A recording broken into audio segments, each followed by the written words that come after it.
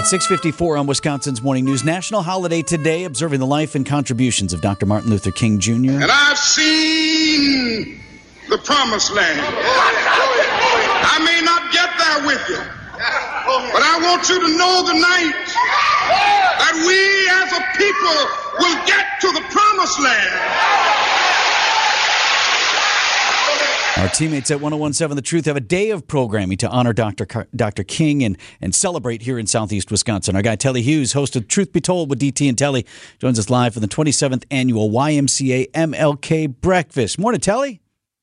Good morning. How you doing, guys? Doing well. Specifically, what are you talking about this morning as you get set for the breakfast?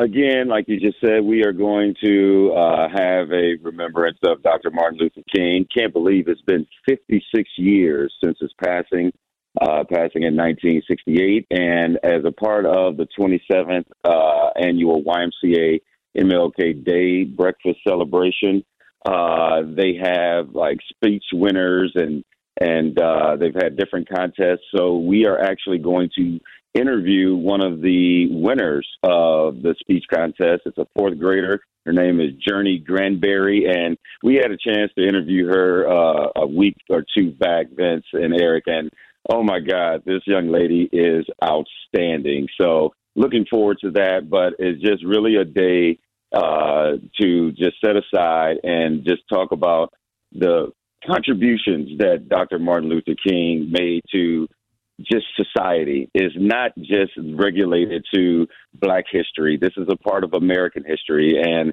I look forward to this day every year because it is a day to just honor this great man. I love when you talk to the young people too, Telly, because you think about this young lady you were just talking about. She's a half century removed from the actual life of Dr. King. Do they get it? Like, what are the messages that he put out that resonates with young people right now?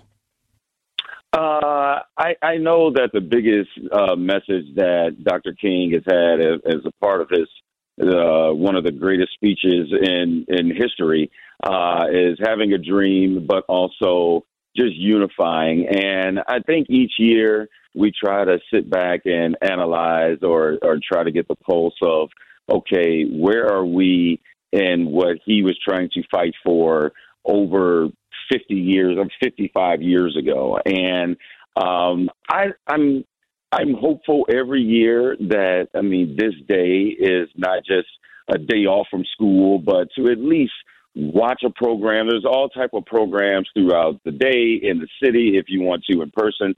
I don't know, with today being super duper cold, people were more inclined to do so, but there's programming on PBS and all type of different networks are going to do different things. So I hope, Vince, that people pay attention, the younger generation pay attention and really understand what he was doing in the era he was doing it.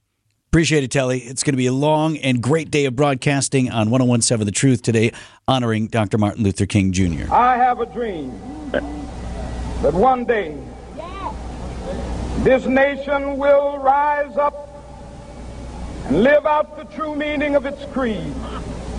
We hold these truths to be self-evident, that all men are created equal.